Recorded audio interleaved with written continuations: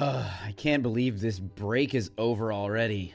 Ugh. Seriously, this is the worst. Yeah, why did we even decide to be teachers? Oh, crap. Music. Hi, everyone. I'm Clint. And I'm Chad. This is Schooldia, The podcast made by teachers for teachers. brought to you by two middle-aged dads and hipster doofuses who talk across the country about the American education system. We hope our podcast gets you back into the groove after a long winter break. Making it hasn't really done it for me. Well, for our first episode of the new decade, let's talk about snow. Didn't we already do an episode about that topic? Yeah, but this time it's a game. All right. What's the game? I have 2 snow day stories in 2 envelopes labeled heads and tails. Whoa, so do I. Excellent. One of those stories is true and the other is false. You will then flip a coin and I will read the corresponding statement. You'll have 60 seconds to determine if I am telling the truth or lying, so you'll just question me. Wait a minute. Is this a ripoff from The Tonight Show's True Confessions? No. They have 3 players and we have 2, and ours has a different name. Fact check. So we can't be sued. Perfect. I did not say that. Go ahead and flip your coin, sir. It is a heads. Okay, so here is the story, and remember, you're going to have 60 seconds to question me and determine whether or not I'm telling the truth or lying. Okay. When I was in middle school, my friends and I packed snow onto my sister's boyfriend's car windshield, causing them both to freak out at us. It wound up being a layer of ice an inch thick that took them an hour to remove. All right. Was her boyfriend's car at your house? Yes, it was at my house. Okay. And how long was the snow on the car for? I don't really remember. It was like overnight? no. Okay. He didn't spend the night at I our don't house. know what's going on. She was in high school. Okay. When you said freak out, like what were they pissed? Yeah, Or were they just super like, pissed. How old was the boyfriend? Probably 18. Were you intimidated or scared of him in any way? Not really, because I was a smart alecky little jerk. And this was like, I think I asked this already. This was on the windshield, Yes, it was on the windshield. You've got and that's 30 where seconds. the ice developed. What prompted you to think this was going to be a good idea? We did not think about it at all. We were middle schoolers. We just were like, let's put let's put snow on his windshield. We did not think it would turn into ice. Did you use shovels, or was this just like by hand? You just kind of dumped it on. All by hands. Interesting. Now, do I guess? Yeah, you got to guess. I think it's a lie. You think it's a lie. What makes you think it's a lie? I don't know. The only thing I'm sticking on is I don't know why it would have turned into ice. Like, unless maybe the windshield was warm when you put it on and then it melted a little bit. That's the only thing it's my sticking point. I don't know why it would have turned into ice. Well, it was the truth. And to be honest, we didn't know that it was going to turn to ice either, which is, why we did it. We were just like, haha, let's put a ton of snow on his windshield so he has to push it all off when he leaves. And then it turned out to be a big, thick thing of ice. And we didn't do anything to help him clean it off. We just ran away. And this was on a snow day? It was on a snow day, yeah. He came to visit on a snow day. Okay, so I'm Are going you to ready? flip my Okay. coin here. Okay. Okay, it is tails. All right, so when I was in 7th grade, my parents, who should be noted were also teachers, did not get the canceled school message on a snow day, dropped me off at my middle school, and it wasn't until they got to work before they realized that we had no school that day. What grade were you in? 7th grade, I already said that. Okay, so you're 7th grader. Yep. This was pre-internet, Correct. so you wouldn't have been able to check it on there. What radio station did you listen to in the morning? So it was 1340 KIHR, but they were not listening to the radio that morning. We had had snow for a couple days prior to that and been going to school, and there was no new weather changes in the evening, so it didn't even cross their minds that we would not have school. Okay. What was the reason that they ended up canceling school? I don't even remember. I'm thinking maybe like icy roads or something like that, but like I said, there was no new snow. And did your parents both teach in the same district? They did. They taught at the same school. My mom was a part-time teacher, so she didn't go till the afternoons. And so my dad was the one who would drop me off at my middle school on his way to work. And so your mom was just at home? Yes. And there was no phone tree? They did not do a phone tree when I was in middle school. It was all radio. Well, my time is up, and I'm going to say no phone tree? That sounds like a lie. Phone trees are a staple of school society. I'm calling it a lie. It's a lie. Okay. It's a lie. Okay. Yeah, didn't happen. Let me ask you this. Even though you sleuthed through the clues, did I sound like I was lying at all? No, I was impressed that you immediately had your radio station available, and it sounded like a plausible story. Thank you. I was a little bit clued in by the idea that there had been snow for a few days, but then canceled it all of a sudden after no new snowfall. So that seemed a little weird, but I could have understood it melted and the roads got icy. But anyway, I thought that was a good story. All right, thanks, man. What was your true story? So I took a personal day, a prearranged personal day once, and I was down in California on an extended weekend, and my school district had a snow day, so school was canceled, and they still made me use up my personal day. Oh, yeah. And the logic for that was that I should have called that morning and canceled. And I said, why would I have called to cancel it on a day that there was no school? Right. What was your lie? My lie was that I once built a full-size snowman on the hood of a friend's car, and then it ended up denting the hood and cracking the windshield when it fell over. Oh, wow. That would have been good. That story was actually from my parents. They built a snowman on a friend's car in college on a snow day. And I don't know if it actually did any damage to the car, but we have pictures and actual like reel-to-reel movie footage of them building it. Wow. Back in the day. Cool. Well, that was a nice game. And now let's take a word from our sponsor. Today's episode of Schoolja is brought to you by Pocket Potty. An average person empties their bladder 6 to 8 times per day. In most careers, when the urge hits, you can step away from what you're doing and visit the restroom. Not so for teachers. With 30 students to keep under control every minute of the day, by the time they get on the bus, your bladder's fit to bust. What's a teacher to do? Introducing Pocket Potty, the first over-the-counter self-catheter system designed for the working teacher. Unlike most self-cath systems, the Pocket Potty is designed to remain comfortably inserted throughout the workday, eliminating both your urine and the need to use the toilet. And with its durable, puncture-free drainage system, you can feel secure that your pee won't get free. Don't endure the pain and damage to your kidneys of holding it all day. Just slip in the Pocket Potty and get back to work. What a relief. Welcome back. I don't know about you, Chad, but my break was full of delicious food and a lot of sitting around. Thusly, I have to put myself on a diet and exercise program to try to shed some of these holiday pounds. The holidays will do that to you. I'm supposed to say, not to me, of course, because I only eat grilled chicken breasts, spinach salads, and delicious dirt. But that's not true because I have eaten like a glutton this Christmas break, and I have loved it. Well, good for you. But it does bring up an important point that really does affect us, which is nutrition and how it affects learning. I am no nutritionist, but it does seem clear to me that what we eat has clear correlation to how our bodies function.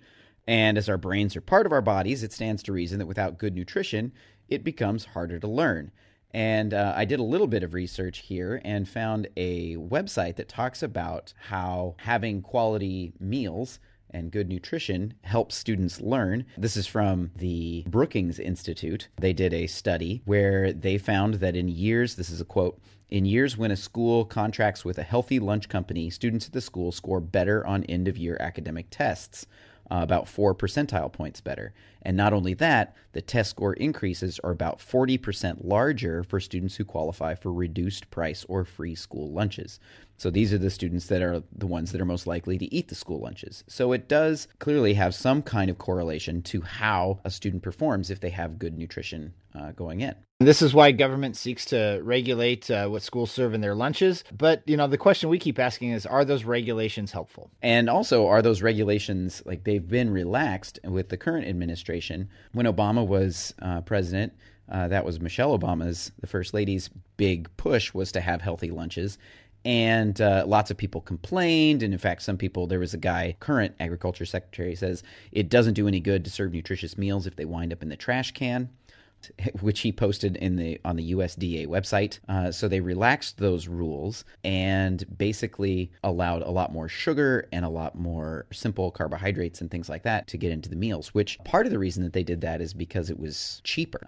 It's way cheaper to have more processed, less healthy food, and that allows schools to save some much needed funding. It's another big important thing is that if our students aren't getting proper nutrition at home, which we know that lots of people live in what are called food deserts, where they're not able to have access to fresh fruits and vegetables and quality whole grain products, then what is our responsibility as an education system or as individual teachers to help with this situation and make sure that our kids are well fed and able to function? Man, there's a lot there. Clint, what do you see with school lunches at your school? Do you eat them or do you see kids eating them? And kind of what's your experience experience in what school lunches are like? I don't eat them, but both of my two older kids do, because Roanoke City is, I think it's Title I is the reason, but all kids have access to some foods for free every day. And so my kids, because they don't like packing their own lunches and they are fine with the food that is there, will go and get it. But the things that they mostly get are things like chicken nuggets and chicken burgers or pizza. They'll sometimes get like carrots or an apple or something like that. But for the most part, they are not that interested in eating like a salad or any other kind of vegetables. It's a la carte. They go through, they pick what they want, and what they want is highly processed, greasy food. I don't know what it's like in Astoria anymore. There was a time when there was a pretty big push to try to have more fresh foods. But I don't know if that still is the case, or if those things have changed. I think the push has been to kind of go back more to food that's being cooked in the kitchens rather than just, thawed and reheated boxed food. And I think that's kind of overall, maybe nationwide, that's kind of been more of a push, because I definitely know there was a time there where most of school kitchens were just reheating things. And I think one of the misconceptions to that, of course, is that just because you're cooking something fresh doesn't necessarily make it healthier. And we have to be careful of us making that assumption. One of the things that I see a lot, and this kind of goes along with that quote you shared, is kids, if they go through the lunch line, are required to take a fruit. The lunch people cannot let them purchase the food without having like an apple on their tray. And then right when they walk out of the cafeteria line, there's a bin that allows them to put anything that they're not going to eat back in there, which is pretty much just apples, sometimes milk. So you have this bin at the end of the day. And I mean, I've taken pictures of it to show some of my health classes. I mean, there's at least 100 apples in that bin. So, I think you can lead a horse to water, but it's hard to make them really consume the good food, even if it's available. Do you know what happens to those foods? My understanding is that it can't be like reused. You can't put the apples back in line, but I believe that ours are donated to the food bank. One of the things I remember that you had developed back when you were an assistant principal is that you had a local group that would bring in some fresh fruits and make them available in the front office for kids who just needed a snack. You want to talk about that just a little bit? That started out with a program. Actually, my dad, who was a PE teacher, started when I was in elementary school, where he had fruit donated and delivered to each classroom. Each elementary classroom had a bin of apples that you could just go and grab an apple anytime you wanted. And when I started as an assistant principal, I felt like, we obviously connect through food in our cultures, and a lot of times that is a sign of peace to offer people food. And I knew as an assistant principal, having students coming in that might be hungry and that also have probably not necessarily eaten over a conversation or had that kind of connection with somebody while eating. And then also as a peace offering, sometimes for kids that might be coming in trouble, and there might be some tension between the two of us that, hey, grab an apple or grab a, whatever we had. So that's kind of how it started, and it's still going. It was really successful. We had a lot of kids that would come down and just to say hi and grab an apple or something. And I thought it kind of killed a lot of birds with one stone. And that, number one,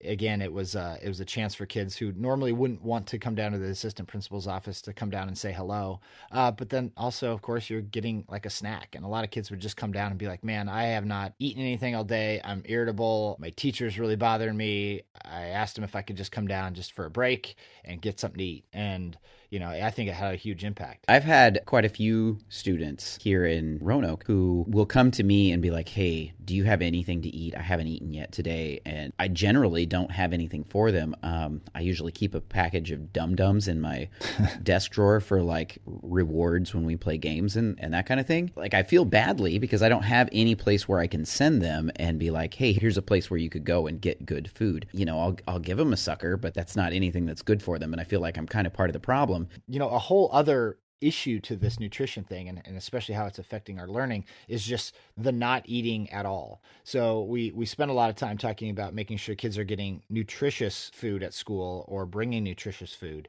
But I think even more impactful to learning and energy levels and everything else is just not eating. And a hungry kid cannot learn. And so I think part of it is just educating kids on like the importance of eating breakfast. Now, I talk in my health classes quite often, and that's one of the questions we bring up is how many of you skip breakfast. And there's a lot of people kids and adults that choose not to eat breakfast. But then what I find out is that a lot of kids say, well, I don't eat breakfast, but I always make sure to have an apple before school starts, or I eat a granola bar on the way to school. And that is fine. Like, that is breakfast. You're getting it doesn't have to be, I think people think it has to be a big bowl of cereal or a sit down breakfast or something. And I think the idea is that you haven't eaten since maybe 9 or 10 o'clock at night or earlier. And if you wait till noon to eat again, you're talking about 14, 15 hours between eating. And we're expecting you to learn a bunch between 8 a.m. and noon without any energy. And so I think the big thing is just educating kids that just eat something, get something in your body to start the day, and you're going to start feeling better. Kind of to wrap this up a little bit, what are things do you think that schools and teachers can do to help kids? Like, as an individual teacher, I cannot go out and purchase food and bring it in every day for kids because I have a teacher salary. I can't afford to do that. But what are things that schools and teachers can do to help kids with these problems? I know this sounds a little bit obvious, but I think we could still do a better job of educating people. I'm always surprised to learn what a kid thinks is healthy or unhealthy is oftentimes pretty skewed. I think we have to do a better job of looking at the amount of sugar we have in a lot of the foods that we eat. I think that's really important, especially in the drinks that our kids consume. There's so much sugar. And if you're talking about anything that's really affecting kind of the ability to learn, have you seen the documentary That Sugar film? I haven't. One of the things they talk about is that kind of that sugar rush and then that crash that really happens in our bodies. And they relate that to, well, how in the world are kids supposed to be able to focus as they're going throughout the day on this wave and then these crashes of these sugar highs and lows. And I think that's really affecting kids a lot. That is one of the major problems also with our school lunches is that they are fairly sugar laden. And I think that those alliances that you talk about with the co-op in your community, I think that that's an important thing to also work towards. If we can find folks that have a vested interest in helping students perform better and make those connections at like a district level, it doesn't have to be a school level, but make those connections and try to make them available outside of the cafeteria. You hit on something big about it being in the office where kids kind of are going to get information and, oh, there's a snack here, and it helps with the school culture. It kind of helps with like you actually care about them. It's not just, the institutional location of where things are set up.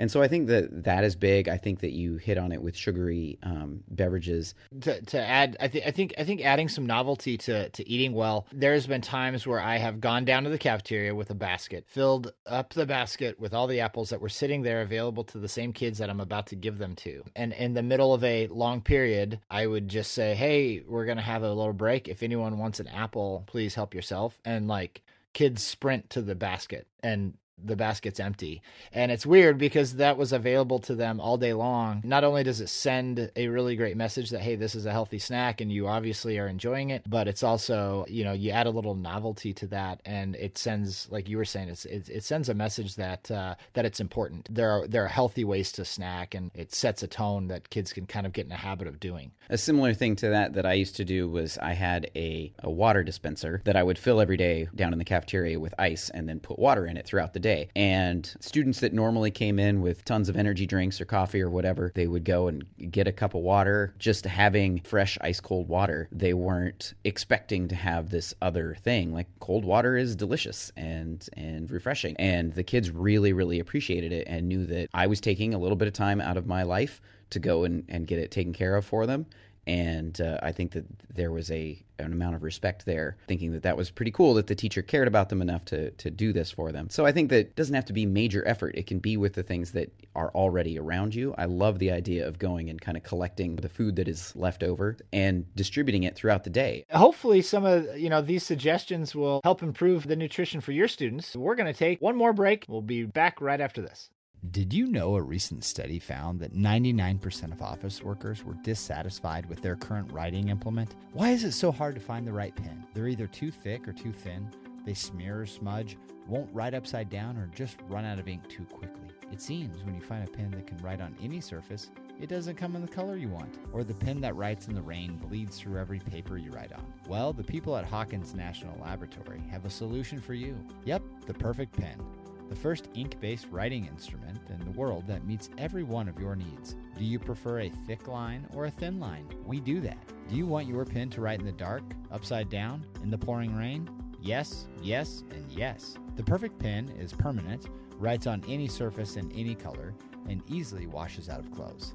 Don't worry, lefties. The Perfect Pen will never smear or smudge and is also completely erasable. How can we make a pen that pretty much does everything you want, even if those things seem to contradict each other? Well, if we told you, we'd have to kill you. Seriously, we can't tell you. So never buy another pen off the shelf again. Reach for the Perfect Pen and find pure writing bliss. The Perfect Pen. It's perfect. And welcome back. It's now time for our favorite segment of the show. Wait, what? It's our opportunity to share the random stuff that's rattling around our skulls. Yeah, and this time it's not that random. Oh, really? Yeah, so both of our parents are teachers, and my dad, who's been retired for, almost 20 years now, I think maybe more than 20 years, was a elementary PE teacher. And just recently, and by recently, this last fall, they opened up a brand new elementary school and tore down the old one that I went to school at, and my mom had worked at, my dad had worked at, my sister went to school with, and it was in the same lot. So they basically, in the playground, they built the new school, and once that was ready, they opened the doors this fall and tore down the old one. And one of the things throughout that entire process was the current principal at this school, had asked my dad, who had taught at that school for 27 years, to kind of be a sounding board as they were trying to reestablish this new school, to make sure that some of the history and some of the tradition and some of the things that were really important in the former school did not get forgotten. And you think about that when history moves on, that's how we forget about the past. And in a place like a school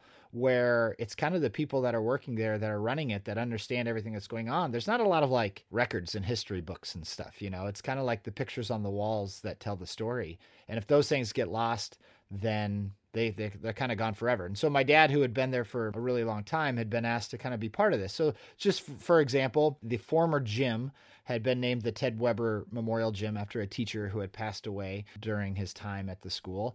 And if that gets lost, or as they build a brand new school, and if that new gym does not get that same kind of memorial, then that's gone forever. Anyway, long story short, my dad was a big part of that process. And one of the things that he had asked the principal was, when you tear up the gym, is there any chance I could get some of that gym floor? My dad's a woodworker and was hoping that he could make something out of it, a bench or a frame or something out of some of that old gym floor that he spent 27 years on. So right before Christmas break, the principal called my dad and said, "Hey, I'd like you to come by. I have something for you." So my dad was thinking, oh, cool, he's going to have a chunk of this floor. Turns out that the principal had actually commissioned one of the contractors to build sort of a framed, quite large piece of the gym floor and had it given to my dad. And I don't know if it was like an assembly type of setting or some type of deal, but kind of presented it to my dad. And there's this great article in the Hood River newspaper about that process, and some really good quotes from my dad about the amount of time he spent on that floor. So you're thinking 27 years in a gym. It was a creaky old gym. It was on like a third floor. He was quoted in the paper as saying he walked up and down those stairs probably 20 times a day. K through 5, 27 years. That is a lot of kids that he taught over those years. So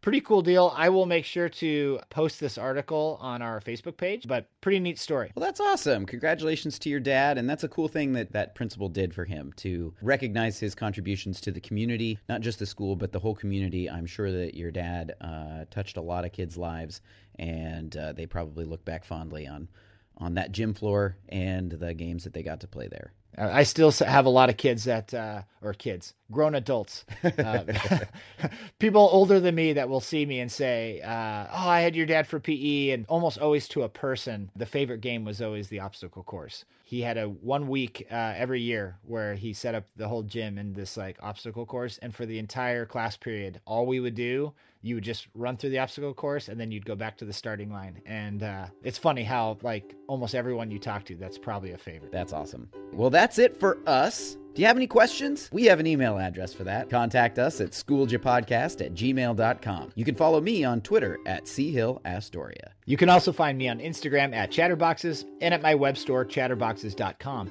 And don't forget about our website, schooljapod.com. And remember, all our sponsors are fake. And as always, a big shout out to my wife, Nikki, for our wonderful theme song. If you like what you heard, please subscribe. And don't forget to give us a quick rating and review on Apple Podcasts. It really helps other people find us. Or if if that seems hard, tell a friend to listen. Or don't. See if I care. That's not helpful at all. What are you doing? It's reverse psychology. Now they'll do it just to spite us. Thanks for listening. See you soon.